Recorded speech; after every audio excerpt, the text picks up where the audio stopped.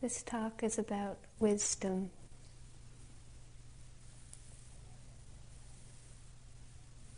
About 7 years ago, in the month of June, I went to England to do a retreat for a month.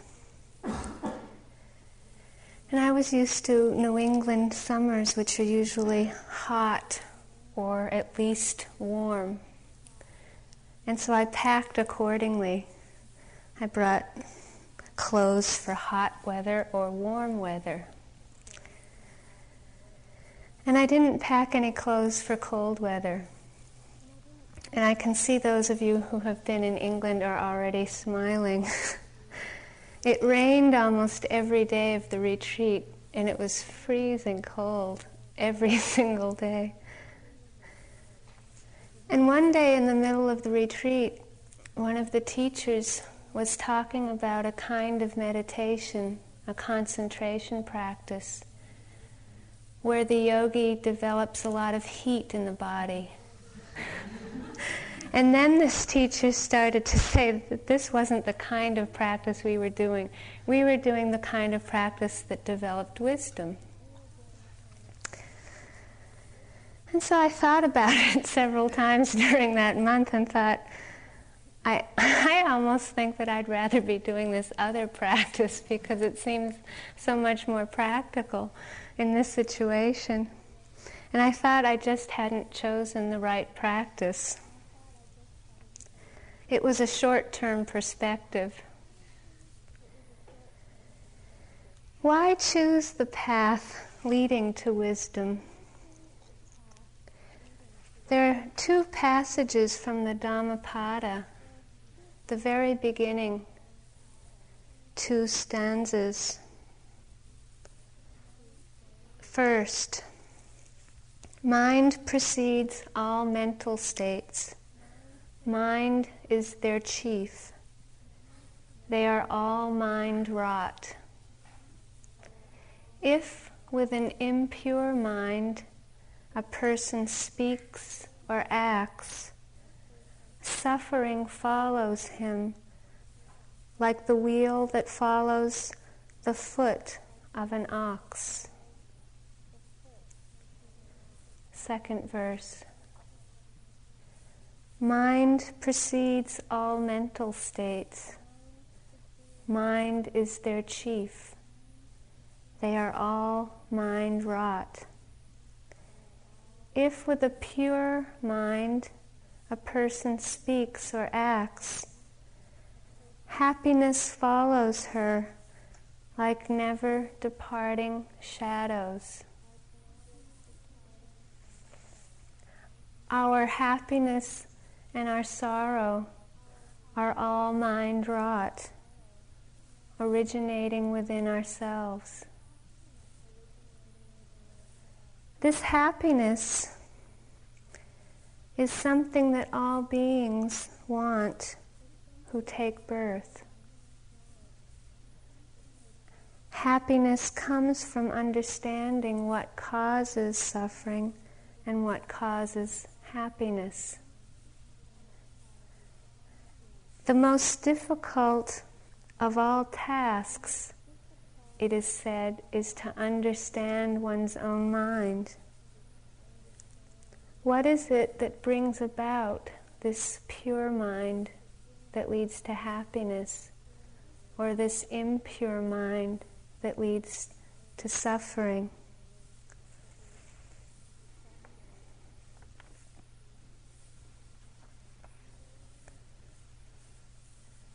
When babies are born, there is crying and smiling, laughing. They are wet, hungry, thirsty, warm, tired. There's nursing and sleeping and waking. And up until the age of about 6 months old, if I rolled a ball in front of a baby, and then if I take the ball away, From the baby's perspective, the ball is gone. If mommy leaves the room, mommy's gone. There's no sense that there's any kind of future. That moment is total.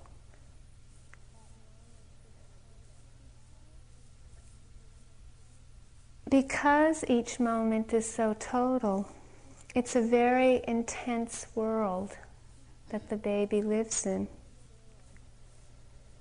There's very little sense or no sense of past and future. And there's no way to reason about the ball or mommy with the baby. An infant doesn't begin with a strong sense of boundaries. Yet eventually the baby starts to learn to separate objects and to distinguish objects. And eventually learns about time, about past and future. They begin to learn that this is a bell, or this is a Sharon, or this is a Stephen, or a Carol. This is a Buddha. They start to learn this happened yesterday, this happens this morning. They learn more and more boundaries, which is part of the development of becoming a human being. They learn a way of seeing the world so that they can begin to function in the world of human beings. And this view of the world, of rug, of table, of chair, creates a very important safety and security for the child, so that she or he can begin to explore life as fully as possible from that safety. And then you come on a retreat and you hear this person up front saying, this word bell is just a concept, after being conditioned and taught that it's just a bell. We ask you to please look more closely at your direct experience of the bell, to go beyond your conditioned sense of me and bell, of boundaries. And I've seen some yogis become very upset by this, even very angry. It's like some sort of betrayal has happened to them. That here they've been taught and conditioned that this is a rug, this is hair, this is a man, this is a woman, this is a light bulb.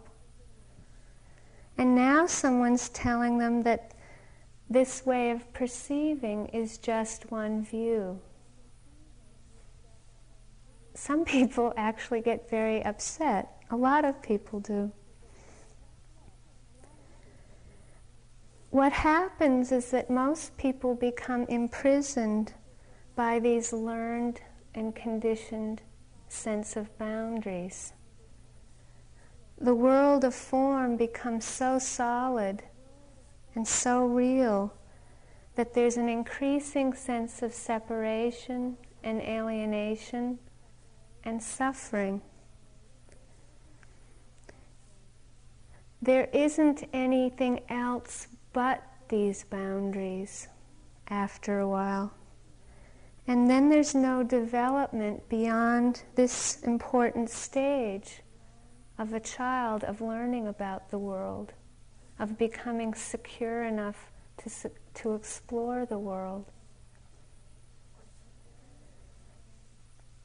There's no freedom in the mind to be able to explore beyond one level of perception. The mind, though, is vast and unfathomable. And the tragedy, our tragedy of human beings, is that we become trapped in this sense of duality, of I or me and you. And there's so much suffering in this prison as a result.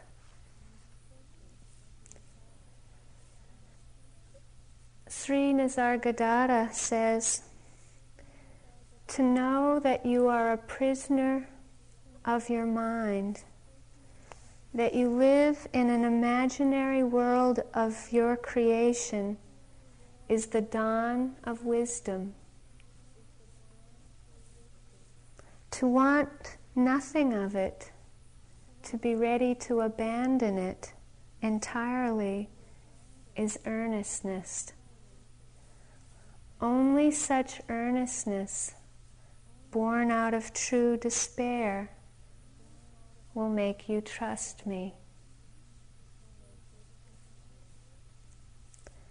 The dawn of wisdom is acknowledging that one has become a prisoner of one's own mind.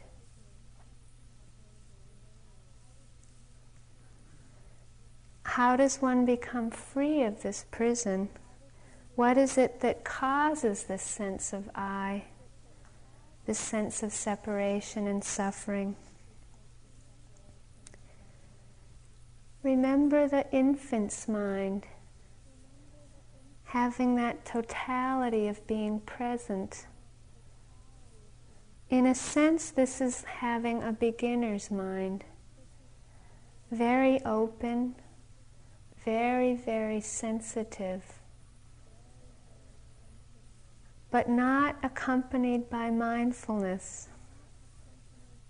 There's no sense of wisdom. There's a growing, developing sense of identification. So there's a lot of sensitivity and openness, and a lot of identification. As you've heard already, with each moment of contact with an object, with consciousness, there's a simultaneous pleasant, unpleasant, and neutral feeling. If we're not mindful of these pleasant and unpleasant or neutral feelings, then there's an identification with the pleasant, and we want more, and desire arises. Or there's an identification with the unpleasant, and we push away the pain, and there's a potential for hatred or aversion to arise. When the mind is colored by this wanting or not wanting or delusion, there's suffering. We constantly defend or protect this phony territory that we call I. There's this holding or pushing away of objects over and over, and there's no peace.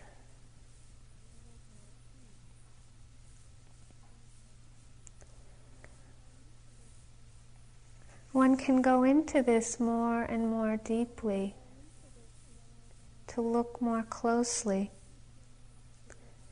And I'd like you to imagine that you go to a movie theater and you sit in a seat and you look up at the screen and the movie begins. And the movie looks very real. The people look like real people. It looks like very solid eyes, egos, animals. And then imagine turning around and looking behind you.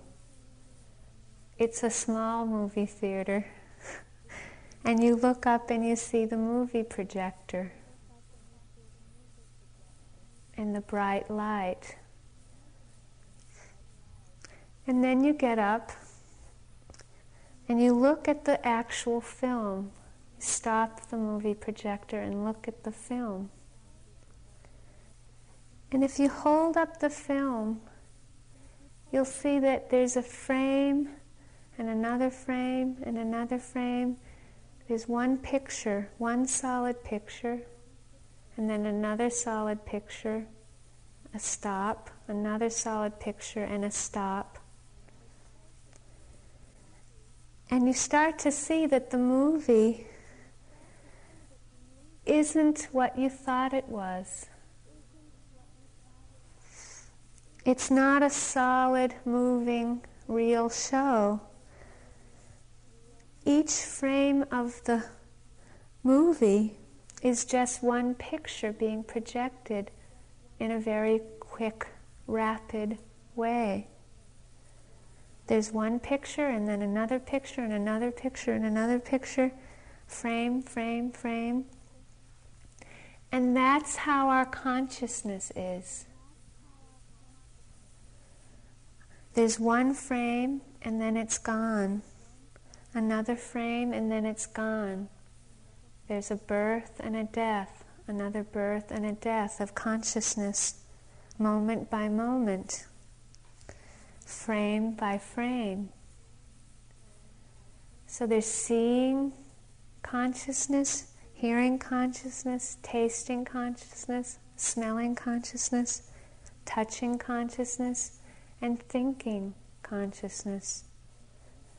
And this happens frame by frame, moment by moment. And because this process is happening so quickly, just like the film at the movie theater, the process appears to us to be very real. Can you imagine watching the movie at a slower speed? This is what we do when we come on retreat. We slow down and become silent so we can see more and more of the frames. And if we do that, we can start breaking through the imaginary prison. We start to see that it's because of our perception that we have this sense of solidity and permanence and reality, because we're perceiving from one speed, one conditioned view. When we start looking more closely and slowly, we see that what we thought was solid and real, an arm, a chair, a bell, isn't so solid. It's not so permanent.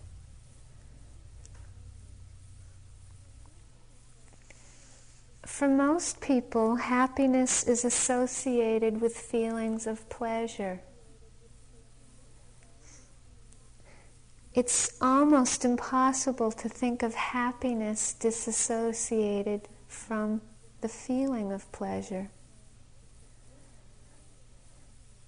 This kind of happiness from sensual pleasures is conditioned by 3 factors.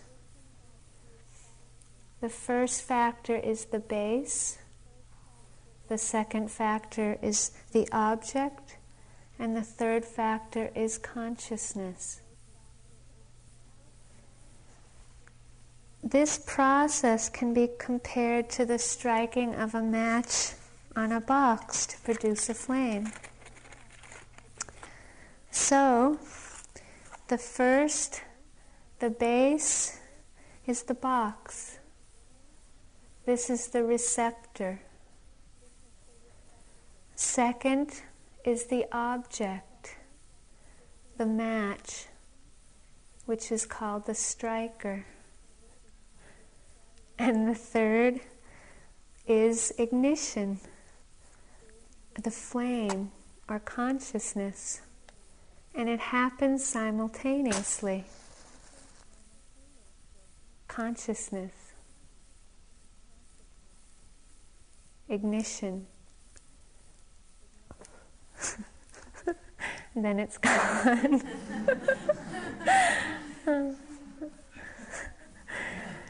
There have to be these three component parts for ignition to occur, for the flame to occur. I'd like you to close your eyes and listen to the sound of my voice now. So to explore these three component parts, the first part is the ear door. That's the base or the receptor, like the box of the matchbox.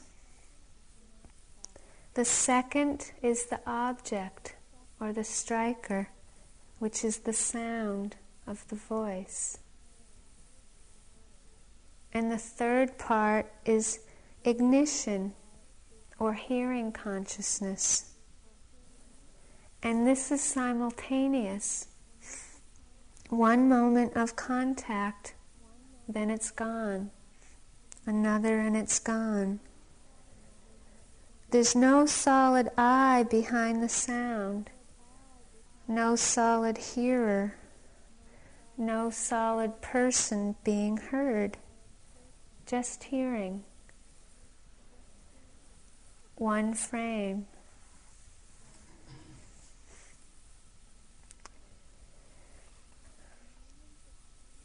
At the moment of contact between the striker, the sound of the voice, and the receptor, the ear door, there is ignition, hearing consciousness.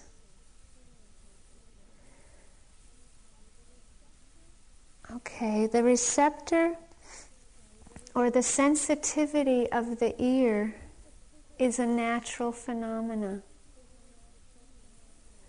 It is the sensitive material basis for the reception of the sound, the object. This is egoless and liable to change. Most people would think that there's a person hearing the sound. Most people don't realize that it's a process.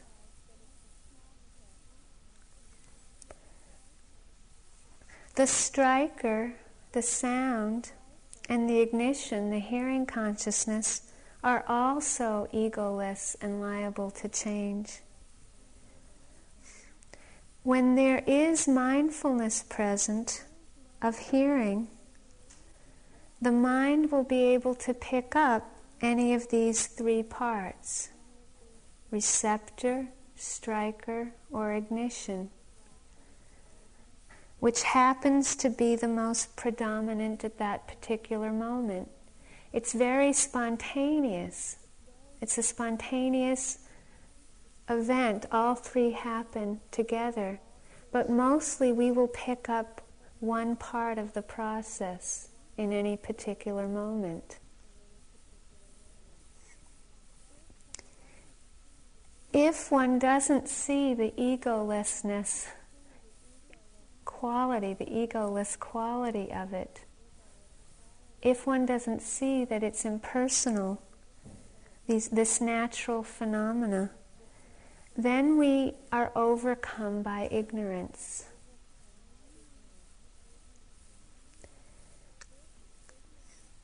This ignorance is the cause of craving. It's the cause for craving any of the three parts of this process. So if the sound is pleasant, we may crave to hear, we may cling to the ear, or we will desire more hearing. We desire the heard. Or if we have aversion to sounds that we don't like,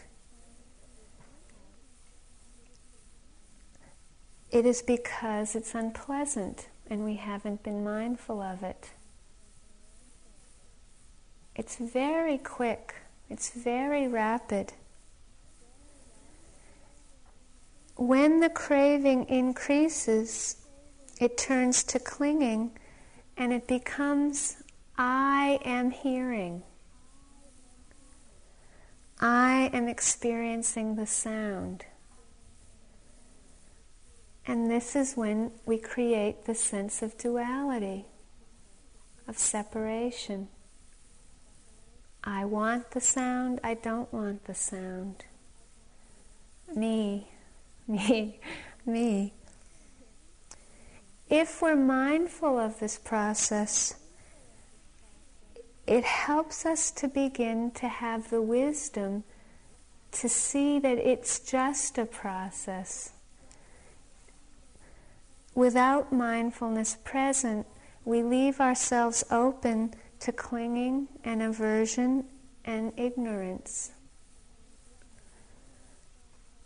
We leave ourselves open to the sense of alienation and separation, I and the sound, and suffering results.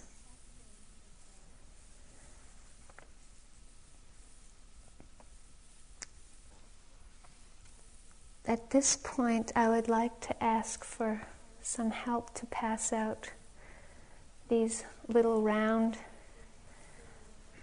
brown or black objects.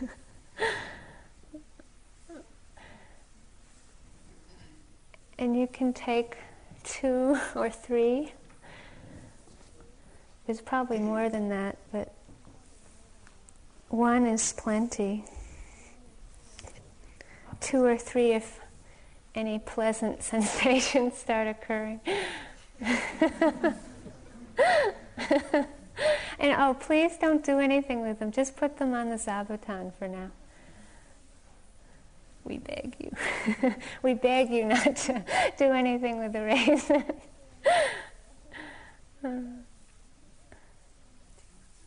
What? Yeah. They'll come back. You get one. You can get one.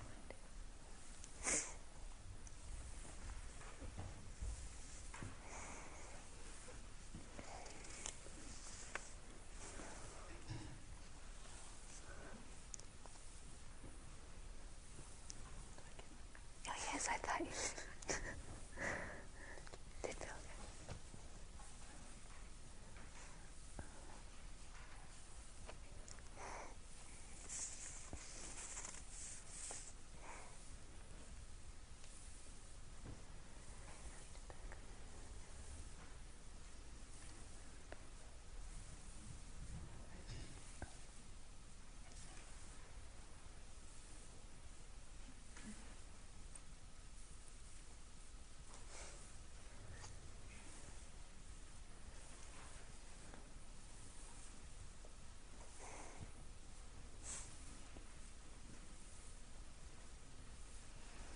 I wanted to remind you that what we call I, this body and mind, consists of the 6 sense doors and the consciousness that results from those 3 factors of receptor, striker, and ignition.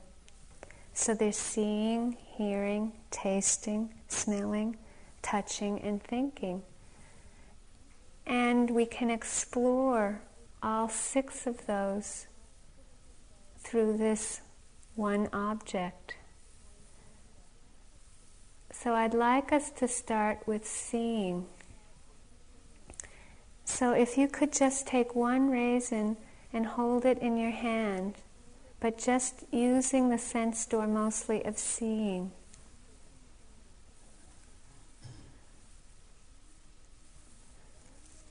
And bring your attention to your actual eye door. the receptor, the eye base. And see if you can soften and relax with your attention right at the eye door.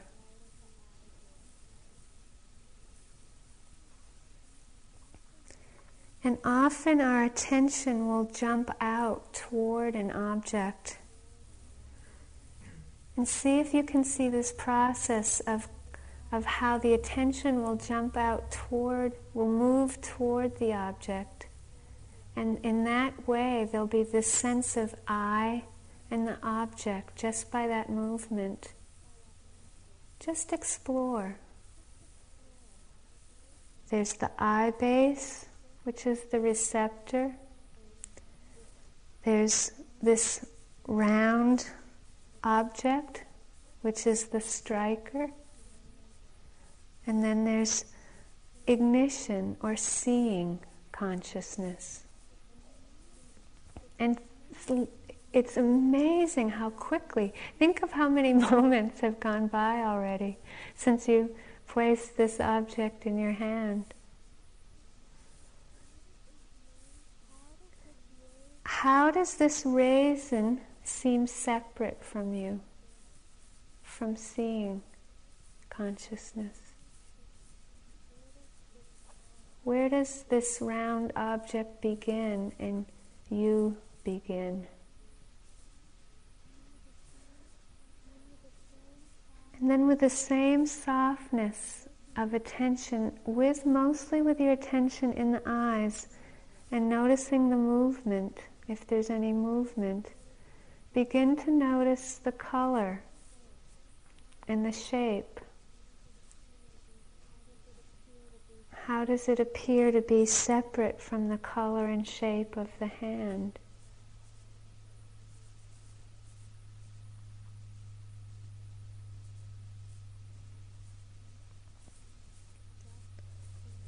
Just seeing, moment by moment, frame by frame.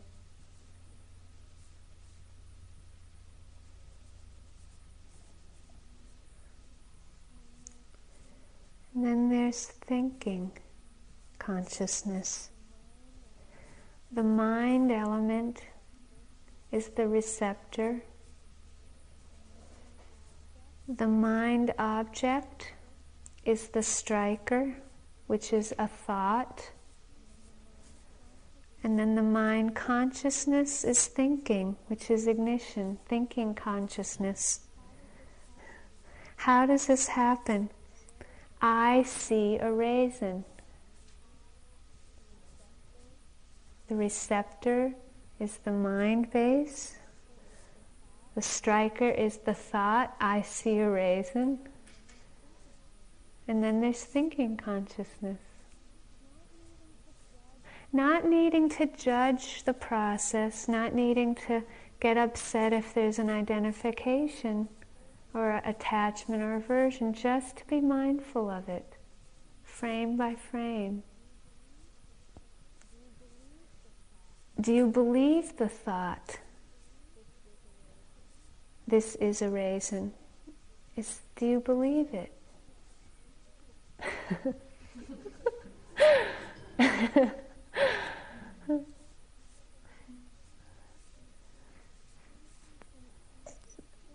And please don't eat the raisin yet. Just if you can practice it. For any restraint. I want to eat the raisin. Let's just keep treating that as a thought that we don't believe yet.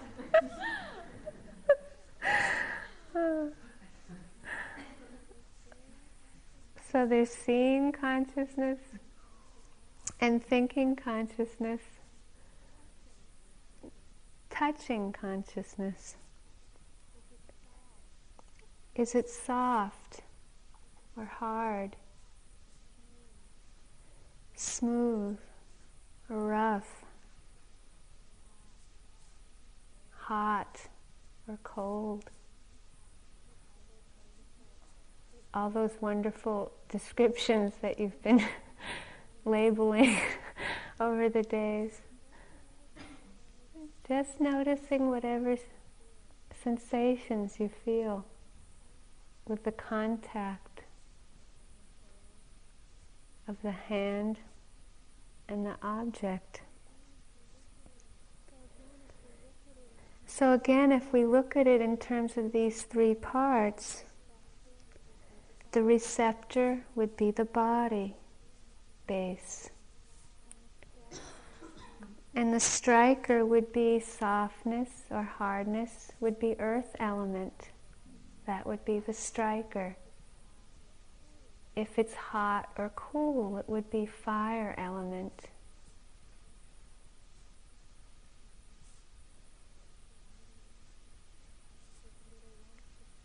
If there's little lumps of pressure, it would be water element. Just exploring. Ignition would be the moment of touching consciousness. And again, that happens simultaneously.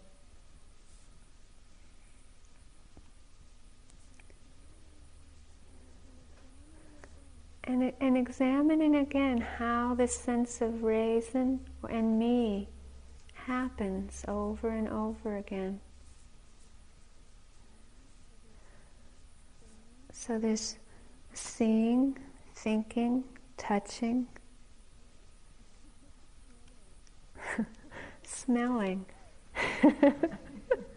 We're getting closer.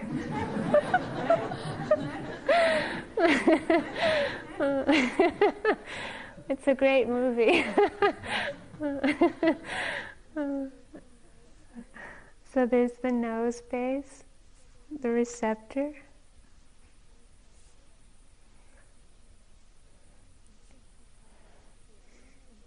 I have absolutely no sense of smell, so I have no idea what this striker is. Maybe somebody can tell me. And then there's smelling consciousness, ignition.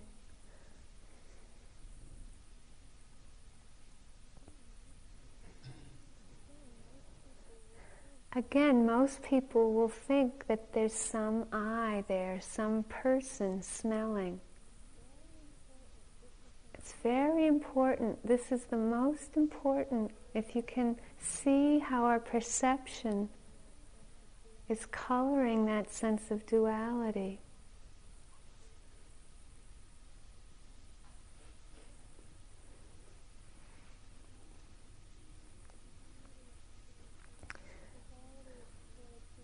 We've already explored hearing with the sound of my voice, so we're getting very close to tasting. And I wanted you to bring the raisin back to the center of the palm of your hand.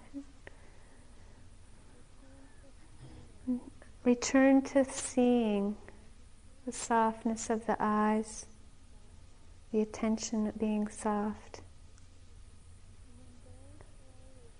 And then very slowly bring your other hand over to touch the raisin.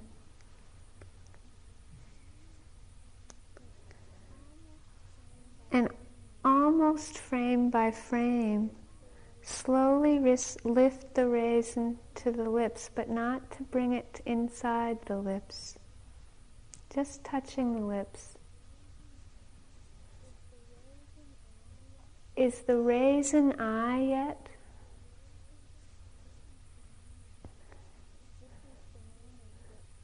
This is the moment that often there's a real sense of I. Because it seems like they become one at this point. Why does the raisin seem more like I now?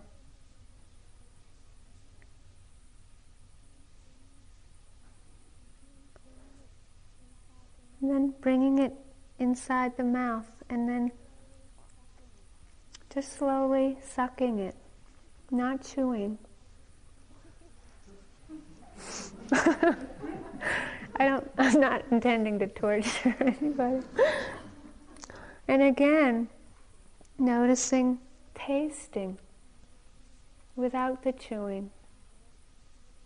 Is it sour, sweet, rough, hard, sticky, sour, bitter?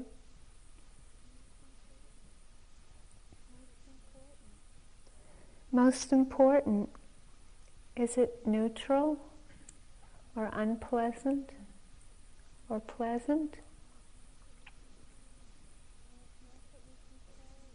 And it's not that we control it, it's just to become aware of the process.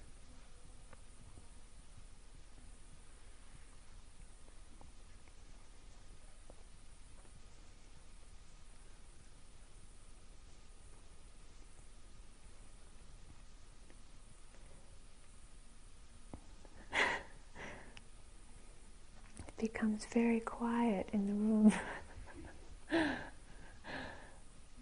Tasting consciousness. There's the tongue, the receptor, the striker, the sensations of tasting, sweet,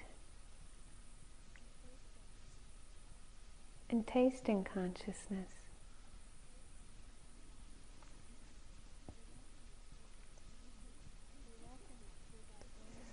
You're welcome to do that one more time, especially if it was a pleasant sensation.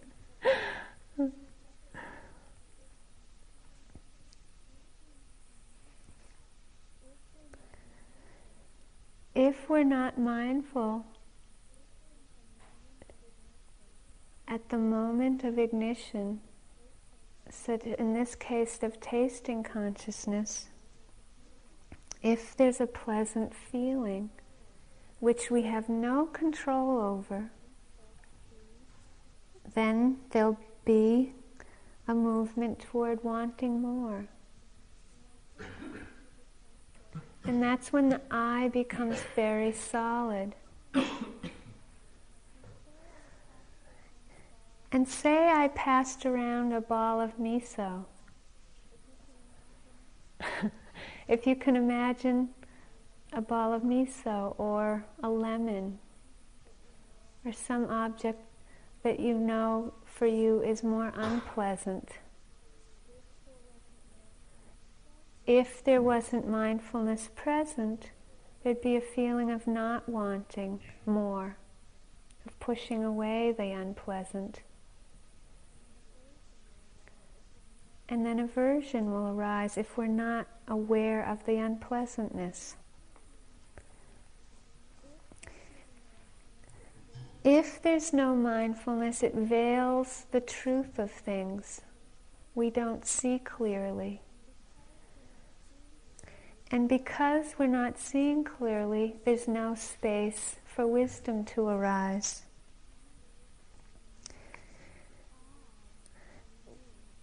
I, or me, is produced moment by moment.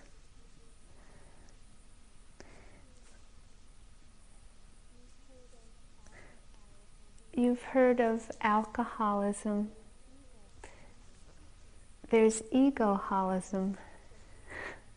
And we all suffer from egoholism. It's a kind of disease of being tormented by greed, hatred, and delusion.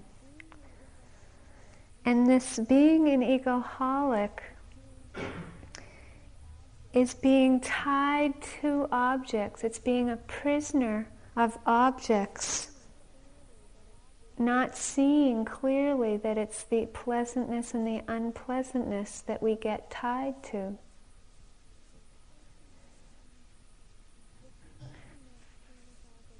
This person named Srinivasargadatta, he defined a saint as someone who could flow with life. No resisting. And if you think of life as a stream, if you think of a stream of water, as consciousness moment by moment. When we hold on, or when we push away, we're not flowing with the water anymore. And there's suffering, there's resisting. And the saint is someone who's given up resisting, who just flows with life, whether it's unpleasant or pleasant or neutral, whether there's a waterfall or a swamp, or just a stream, a pleasant stream. It's the ability to flow with life just as it is. That's wisdom.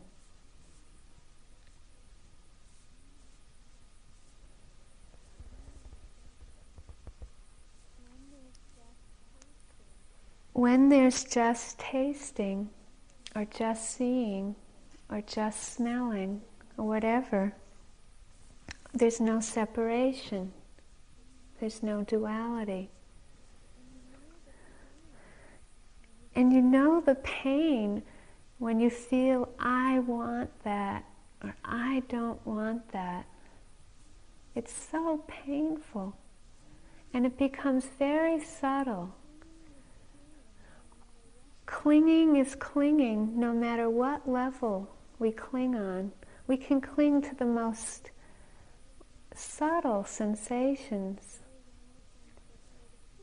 very wonderful meditative states we can cling to, but it's still suffering. And the quieter you become, the more painful that this wanting and not wanting actually feels. It's very powerful to become aware of it, frame by frame, closer and closer. The Buddha said that a thought is just a thought. A feeling is just a feeling. A sensation is just a sensation. And it's an awesome task to have the quality of attention, to have the clarity of mind, to be with life like that. And if we can do this once, and then again, if the mindfulness comes again and again, a momentum builds up, and we start not being tied to the objects of consciousness that are appearing. We're no longer a prisoner of pleasant and unpleasant and neutral feelings. And then we're not a prisoner of samsara anymore. The less we're tied to objects, the deeper the contentment. And this contentment can get so vast and so deep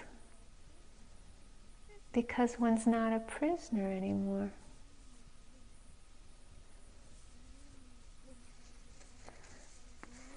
This man named Sri Nisargadatta, he says, love tells me I'm everything. Wisdom tells me I'm nothing. Between the two my life flows. So this talk is more about wisdom tells me I'm nothing. It's about detachment. Wisdom is knowing that nothing is worth being attached to, because it's just this process. And it leads to incredible contentment. The more one can actually perceive in that way.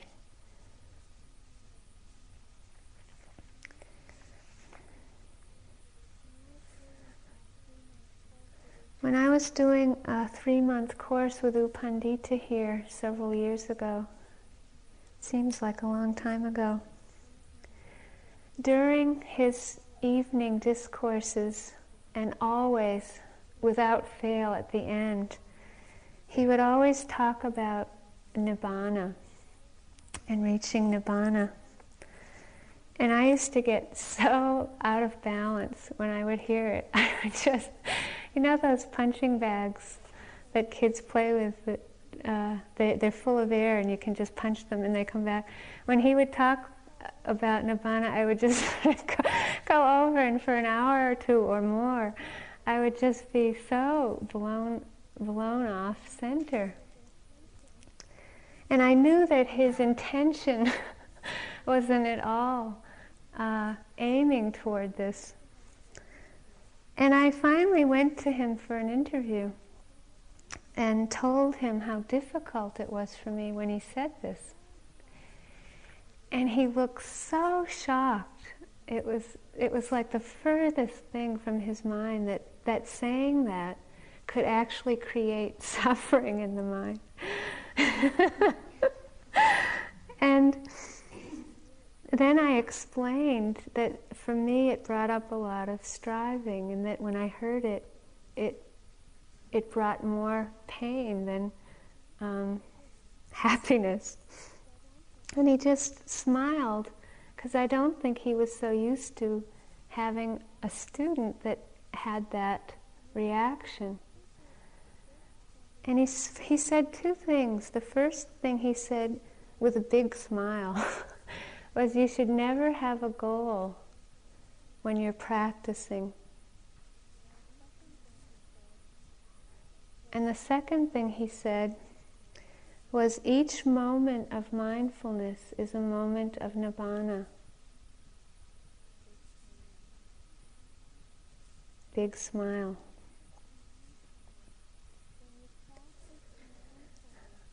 When you practice mindfulness of what is happening moment by moment at the 6 sense doors, any moment of mindfulness is a moment of peace. It means that the mind is clean and the mind is pure, and happiness results. Just one moment of that, happiness results. If there's no mindfulness, suffering results. So if the mind becomes truly guarded with mindfulness present, the mind becomes pliable and soft and wide and expansive. It's dangerous to be an egoholic, because we're most dangerous to ourselves. It's dangerous to be under the influence of greed, hatred, and delusion. Wisdom is as expansive and grounded as Mother Earth.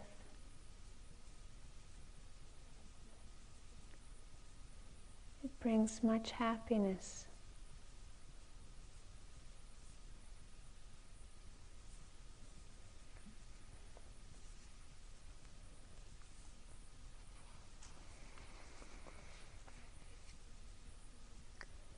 So let's sit together for a few minutes.